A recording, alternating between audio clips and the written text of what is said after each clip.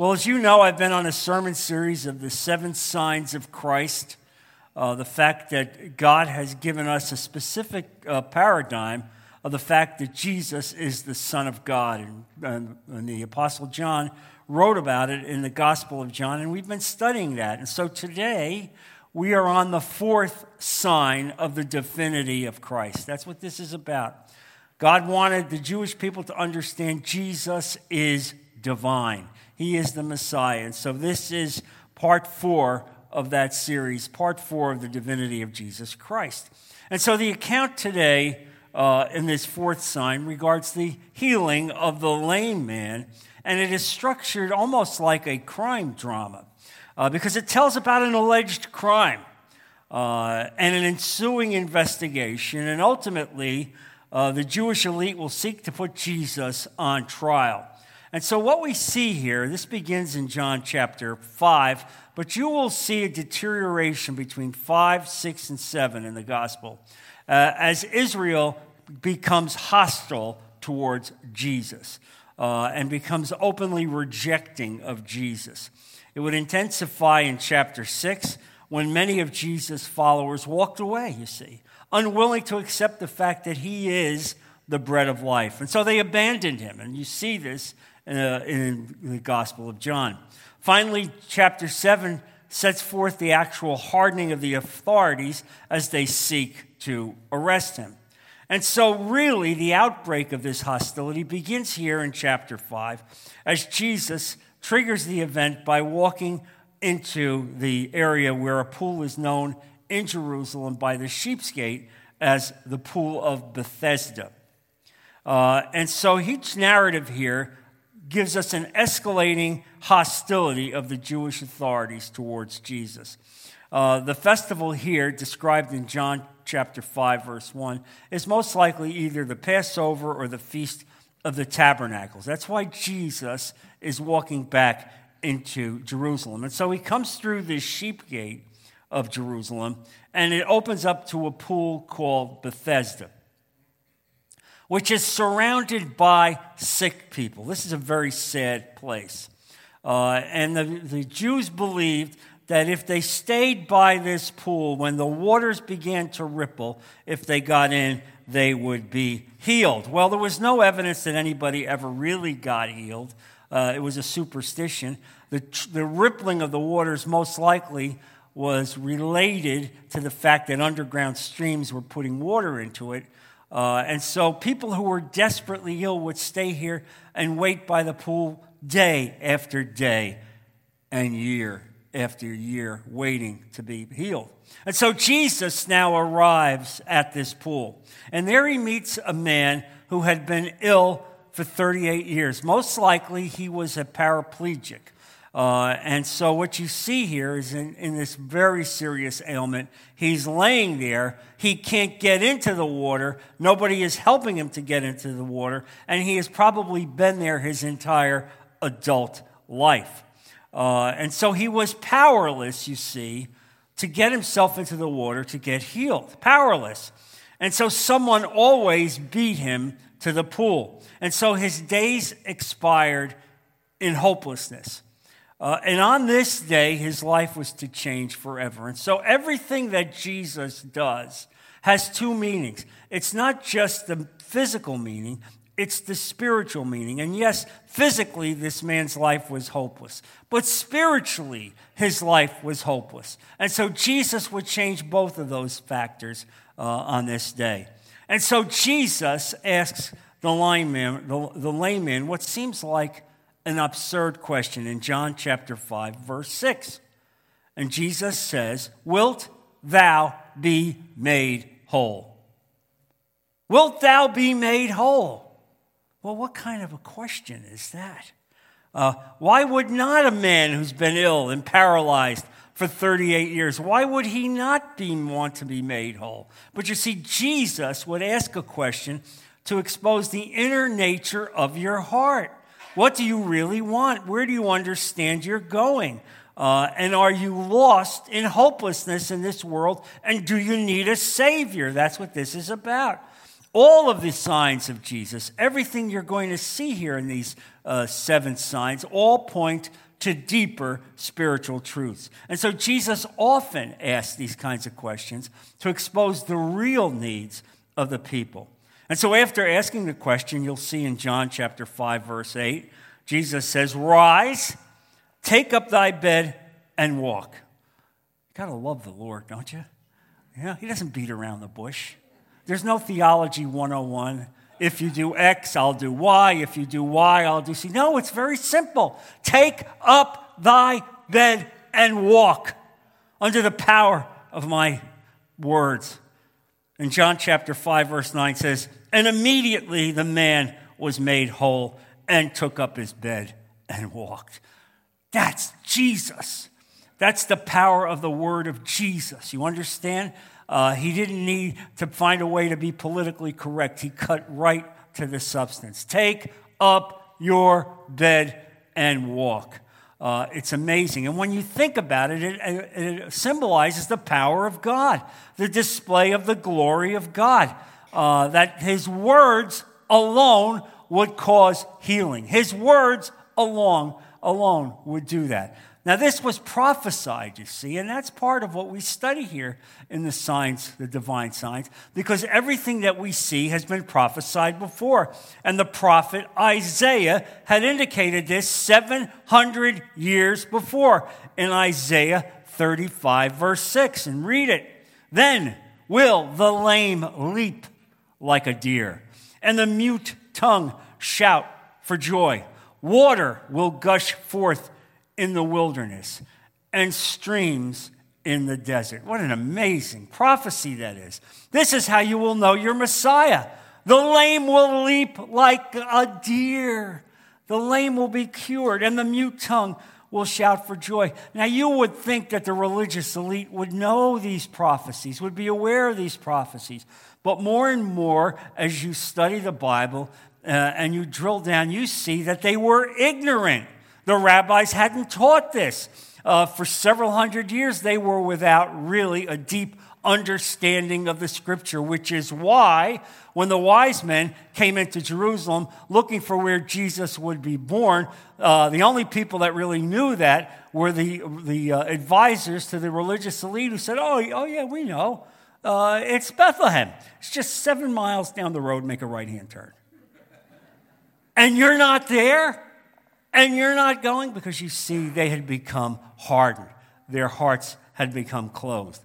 And so as I've laid this out for you, the question is, where is the crime? Because a crime is going to be put together here. They're going to indicate a crime. Jesus will be put on trial for this crime. Well, John has a cryptic note at the end of verse 9. Where it says, "And on the same day was the Sabbath." Can you imagine? Jesus had the temerity to heal a lame man on the Sabbath. God had the temerity to do healing on the Sabbath. And so the religious elite had become so sold out to legalism, all right, to the manifestation of manufactured rules and regulations, that they lost sight of God. They lost sight of the will of God. And so because Jesus had the temerity to heal a lame man on the Sabbath, Jesus would be put on trial. And so he picked up his bed and he walked. Well, guess what? There were 39 rabbinic rules about doing some kind of work on the Sabbath. 39 rules. Now, none of them were given by God. These were the rabbis that put these rules and regulations together. And according to Jewish law, that was work. You picked up your mat, you walked. That's work. All right? And no work was to be done on the Sabbath. And you know, when you go back to that commandment, God just made it very simple. 6 days you work. On the seventh you won't, because that day is devoted to your worship of God. Do you think God intended that no healing be done on the seventh day? Do you think God intended that no good work would be done on the seventh day? How absurd to think that this is the will of God. But that's what they did in their blindness. And so in their way of legalism, They viewed this as a serious crime, and they were not about to let it go. And so immediately the authorities questioned the lame man. And it's amazing. Nobody asks him, how did you get healed? No, you've only been paralyzed for 38 years. We're more interested in who told you to take that mat and walk? Who told you to do that? Can you imagine? You see what happens when we're sold out to legalism? We lose the power of God. We lose the real reason why we're worshiping God. And so the lame man deflected the walking to Jesus. He did what he didn't understand. He said, John chapter 5, verse 11, "He that made me whole, the same said unto me, take up thy bed and walk." It's his fault. He healed me. He told me to get up and walk. Really? All right, now we got to find out who that guy is, because he's going to go on trial. And the lame man did not know the identity of Jesus. He didn't know who it was. And so Jesus did nothing to violate the scriptures. And I want you to understand this. Nothing at all. These were 39 rules that the Jewish elite had set up that they believed was meant with what God wanted on the Sabbath. Now, I have personal experience with this, growing up in the New York metropolitan area. And I've said this before, but when I was in law school, some of my buddies in law school would get work on the Sabbath to go into New York City and to go into apartment houses where they had elevators that were not automatic. And so Jewish people in those apartments would not even press the buttons. So my friends would be hired to press the buttons. This is how nuts this gets. You understand? They're over there all day long pressing buttons because they viewed that as work. Do you see how you lose sight of the will of God? You're missing the Messiah. You're worried about pressing buttons. It goes even further. In those neighborhoods, those Jewish neighborhoods in New York City, they string wire up on telephone poles. The rabbis do it so that the people in those neighborhoods know just how far they can travel on the Sabbath. You can travel anywhere in this wired off area. And it might be, 1,000 feet this way, 500 feet that way. No problem. You can do this. You're not violating the Sabbath. It's all made up. All right? And we know in scriptures that there's a section in Scripture which says that on the Sabbath, you could pick up your chair, walk so many feet, put the chair down, sit on the chair and say, "This is my abode." And if you waited a short period of time, you could pick the chair up again and walk another 500 or 1,000 feet and say, "This is my abode." All of this is man-made nonsense. All of it is legalism. All of it is rules and regulations designed to keep you from seeing the will of God. And so here it is. You see it in Jesus purposely healed this man on the Sabbath because Jesus wanted to show how absurd this was, how Judaism had devolved, how Judaism had lost sight of what it had been given and had become eroded. And we saw that at the temple. And now we're going to see it again. Jesus is repudiating their religiosity. He's repudiating how they worship God. And he's making a very poignant statement. And so they pursue Jesus. They go after Jesus. And they eventually arrest him. And they quickly bring him to trial. And they indict him. They indict him on 2 serious charges. First, for violating the Sabbath. And secondly, they indict him for blaspheming God. They never questioned him about the healing of the lame man. Isn't that extraordinary? How did you have the authority and power to heal the lame man? No, we're not interested in that. We're interested in our own rules and regulations. We're interested in legalism, all right? And that's what we think we want to pursue. That's what we are worshiping. Do you see how Judaism, this great faith from Abraham, had devolved and eroded? And you saw that when Jesus cleaned out the temple, and now you see it again. And Jesus responds to these charges in John 5, verses 17 and 18. What a great statement this is by our Lord and Savior. Jesus said to them, "My Father is always at his work to this very day, and I too am working." For this reason, they tried all the more to kill him. Not only was he breaking the Sabbath, but he was even calling God his own Father, making himself equal with God. Well, how about that? And this is important for you to know, because you'll always come across people who will say, well, Jesus never said he was God. Have you read the Bible? Have you even opened the pages? Over and over and over again, Christ says that he is God, that he is equal with the Father, that he pursues the will of the Father over and over and over again. You need to know this and know where it says it. And so there it is. As Jesus is giving this testimony, they never even questioned him as to how he was able to heal a paralyzed man who had been paralyzed for 38 years. And so understanding this, of course God didn't stop on the seventh and do no work. Can you imagine if the creator of the universe said, let's hit the off switch? How's that? Let's hit the off switch. Let's see what happens.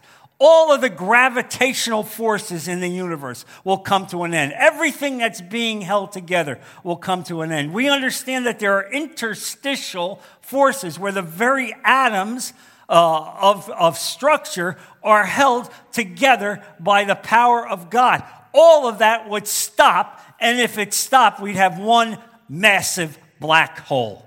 There would be nothing. But they didn't even think. They didn't even understand it. They would actually accuse God himself of breaking the Sabbath. That's why Jesus said, my Father continues to work to this day, every day. The work of God never stops. The work of advancing the gospel of God never stops. That goes on 7 days a week. And so Jesus' refusal, you see, to observe the legalistic and man-made Sabbath regulations was a major point of contention between him and the religious elite. Jesus did this over and over again when you study his ministry. He proved that they had really devolved on the Sabbath and that they needed to change the way they look. Jesus wanted to confront legalism and the bankrupt state of Judaism and legalism. That's what this was about. Look, this man's condition was not life-threatening. He would have continued to live there for years, but he was constantly at the pool. Had Christ not intervened in that life, who knows how much longer that man would have been there in that paralyzed condition. Jesus showed mercy to him, and at the same time was demonstrating that the laws on the Sabbath had to be broken, that the nation had to come to repentance, that it had to go back to what God wanted them to do by confronting the self-righteous and unbiblical stipulations that led to their illusion of a spiritual life. They had become experts, you see, at substituting their traditions for God's commands. Look at Matthew 15, verse 9, where Jesus says, "They worship me in vain. Their teachings are merely human rules." Jesus was implying something there else in these statements. He was saying that he was equal with God and that his works were the work of God. Look, I want you to understand something about how strong I feel about these issues of man-made rules and regulations. When we started this church, we determined that this church would be non-denominational. There was a reason why we wanted it to be non-denominational. We didn't want it to be fettered by the rules and regulations of any denominations. I'm not castigating those other denominations. People do it and follow it as they seem fit. But I'm going to tell you, time and time again, you will see that the man-made rules and regulations of many denominations have sunk the church. Sunk the church. Many of you have come out of a church where you saw the church sunk by the imposition of standards that are not in the Bible. Standards where the gospel is defined in a different way. taken away from God, as if we need different standards than what God said. Do you think the human standards that are articulated by some of these churches because they're part of a denomination or become some super conference indicated that this is what they need? Do you think that's going to enhance your worship of God? Jesus said it all. Here's what you need to know. Worship the Lord your God with all your heart, with all your might, with all your soul, and love your neighbor as yourself. Period. End of sentence. You understand? Anytime you interpose all these other regulations, you're not advancing the will of God, you're advancing your own personal will. It's become self-righteous, narcissistic worship. That's what you see. And we repudiate that in this church. And just because you're non-denominational, that doesn't mean that you're going to get a get-out-of-jail-free card. Because what I've noticed in a lot of these non-denominational churches, they have become what I would call narcissistic. You go into church, it's not church anymore. It's like a circus event. It's like entertainment. You know, you hire a pastor not for whether he preaches the word of God, but whether he can entertain you. Does he jump around the pulpit enough? Does he intrigue you? That's what they're looking for in a lot of these churches, and I repudiate that. Because that's a form of legalism as well. God doesn't want you to worship like that. He doesn't want you to go to a church like that. He wants you to worship God in the pure and unvarnished way. And so you see it here. The Jewish elite really became obsessed with Jesus. And they knew they needed a capital punishment to get rid of him. And that capital punishment was blasphemy. And so here he is, the Son of God being put on trial. Can you imagine? The Son of God being put on trial by these people?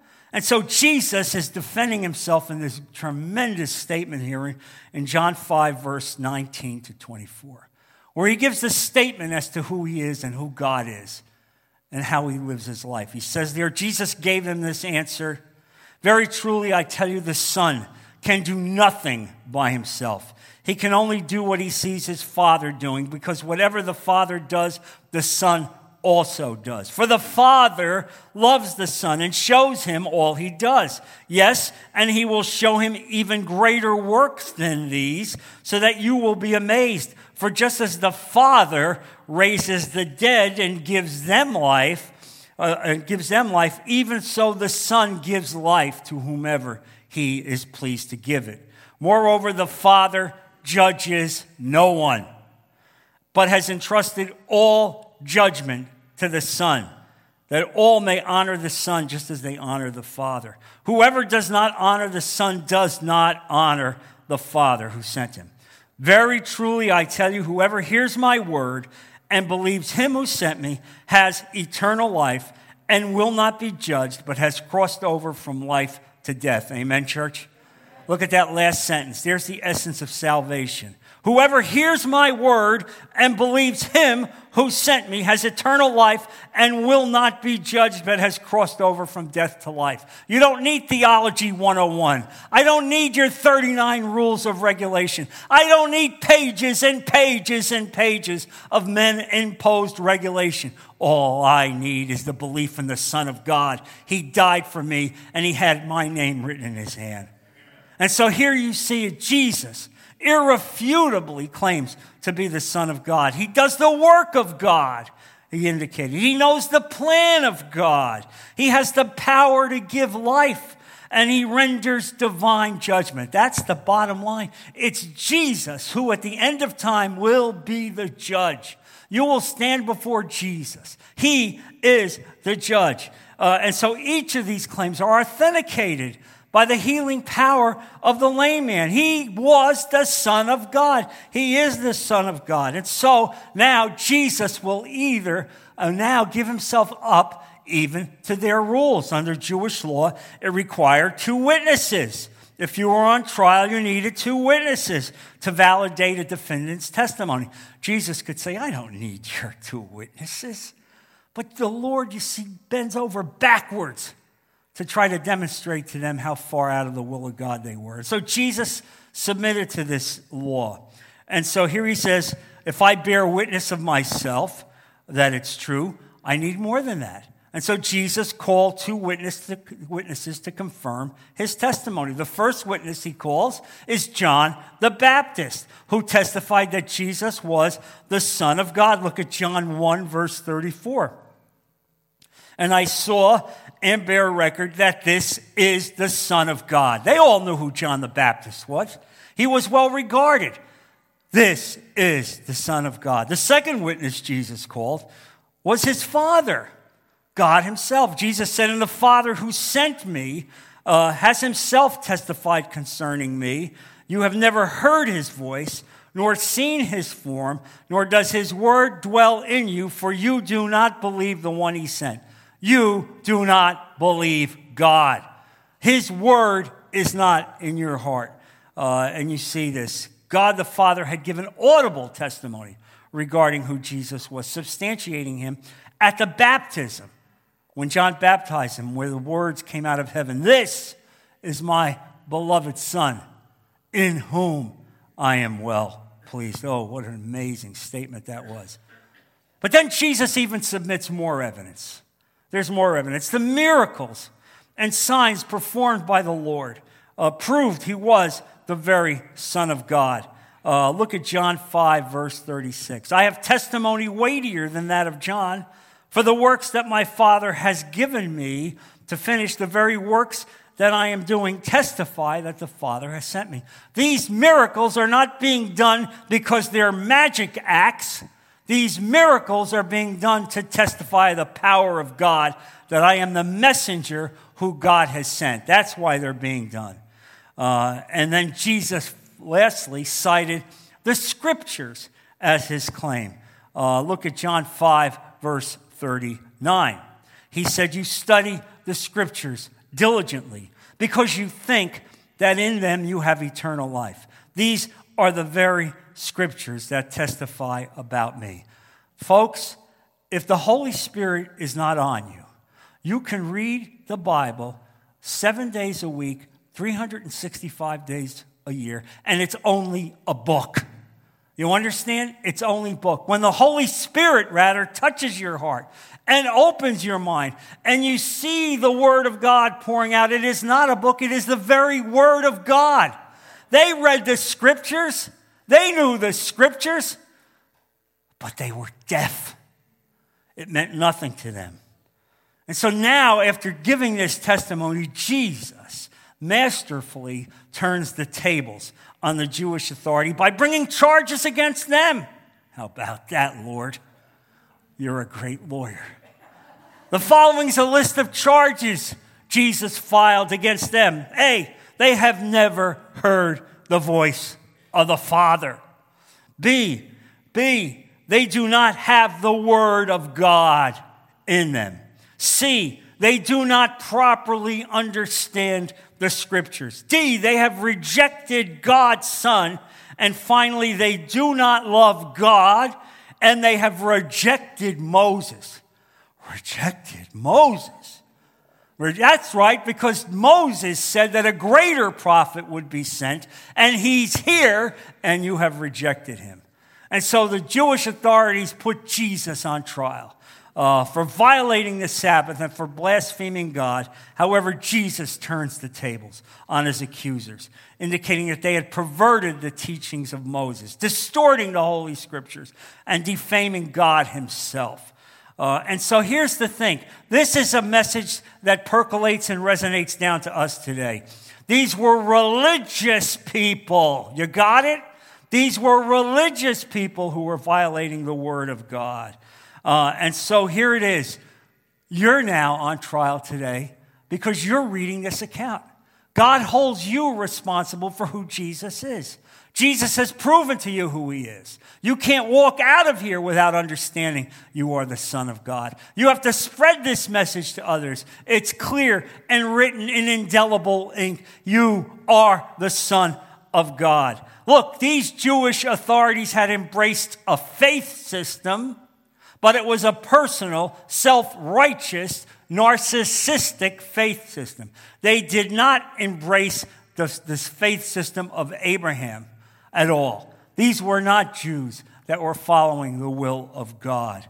And so I ask you today, as a church and as Christians, are you concerned with following your personal belief system? Are you? Or are you concerned with following the will of God? Are you concerned with following Him and living your life in accordance with Him? Look, this account places all unbelievers on trial in a powerful way, just like it did the lame man. Later on, Jesus would come and meet the lame man in John 5:14, and He would find him. And it says there, later, Jesus found him at the temple and said to him, "See, you are well again. Stop sinning, or something worse may happen to you." Stop sinning, or something worse may happen to you. There's the essence. I've cured you of being lame. Now accept who I am and have eternal life, because there is nothing worse than abandoning eternal life. Look, this story is really metaphorically about us. We're all lame. We're all laying there by the pool. We can't cure ourselves. We can't get away from our malaise. We're lost. We can't be saved unless Jesus comes in and saves us. You understand? You don't have the power or the authority to heal yourself. You cannot reach out for that. Only through God Himself can you do that. The question for us is the same as the one that Jesus gave to the lame man. Wilt thou be made whole? And church, I'm going to ask you that question right now. Wilt thou be made whole? Will you embrace Him as your Lord? Will you walk with Him? Will you accept Him? Will you repudiate all of the man-made rules and regulations that really circle around religiosity? Jesus doesn't care about religiosity. Jesus doesn't care about your religion. Jesus cares about your faith in God. And so what you see here is no one can put Jesus on trial. Only that Jesus allows Himself to be put on trial. He is the judge of the universe. And so this is the question that each one of us must answer today between ourselves and God. Lord, you see my heart. I ask you to take all of these influences away from me, Lord. Strip out everything that obstructs me as I walk with you. Don't let me be bound down with religiosity or self-righteousness or rules or regulation. Let me focus on you and what you want me to do as I walk with you. Love the Lord, your God, with all your heart, with all your might, with all your soul, and your neighbor as yourself. That's it. You can throw the rule book out. All those man-made rules are irrelevant. And I pray that this is a message that resonates with you today. Let's bow our heads. Lord Jesus, I thank you for this message that you've given us. I thank you for what Christ did 2,100 years ago. I thank you how He has shown us that man-made rules and regulations will drag us down, will not advance the will of God, but will only advance ourselves. We see it here as these religious elites had the temerity to put God Himself on trial. Lord, don't let us do that. Protect us. Give us wisdom. Let us walk out of here committed in a more powerful way than ever before to walk with you, to walk away from anything that will drag us down that is man-made and not God-made. As we put all of this in Jesus' precious name. Amen. Amen.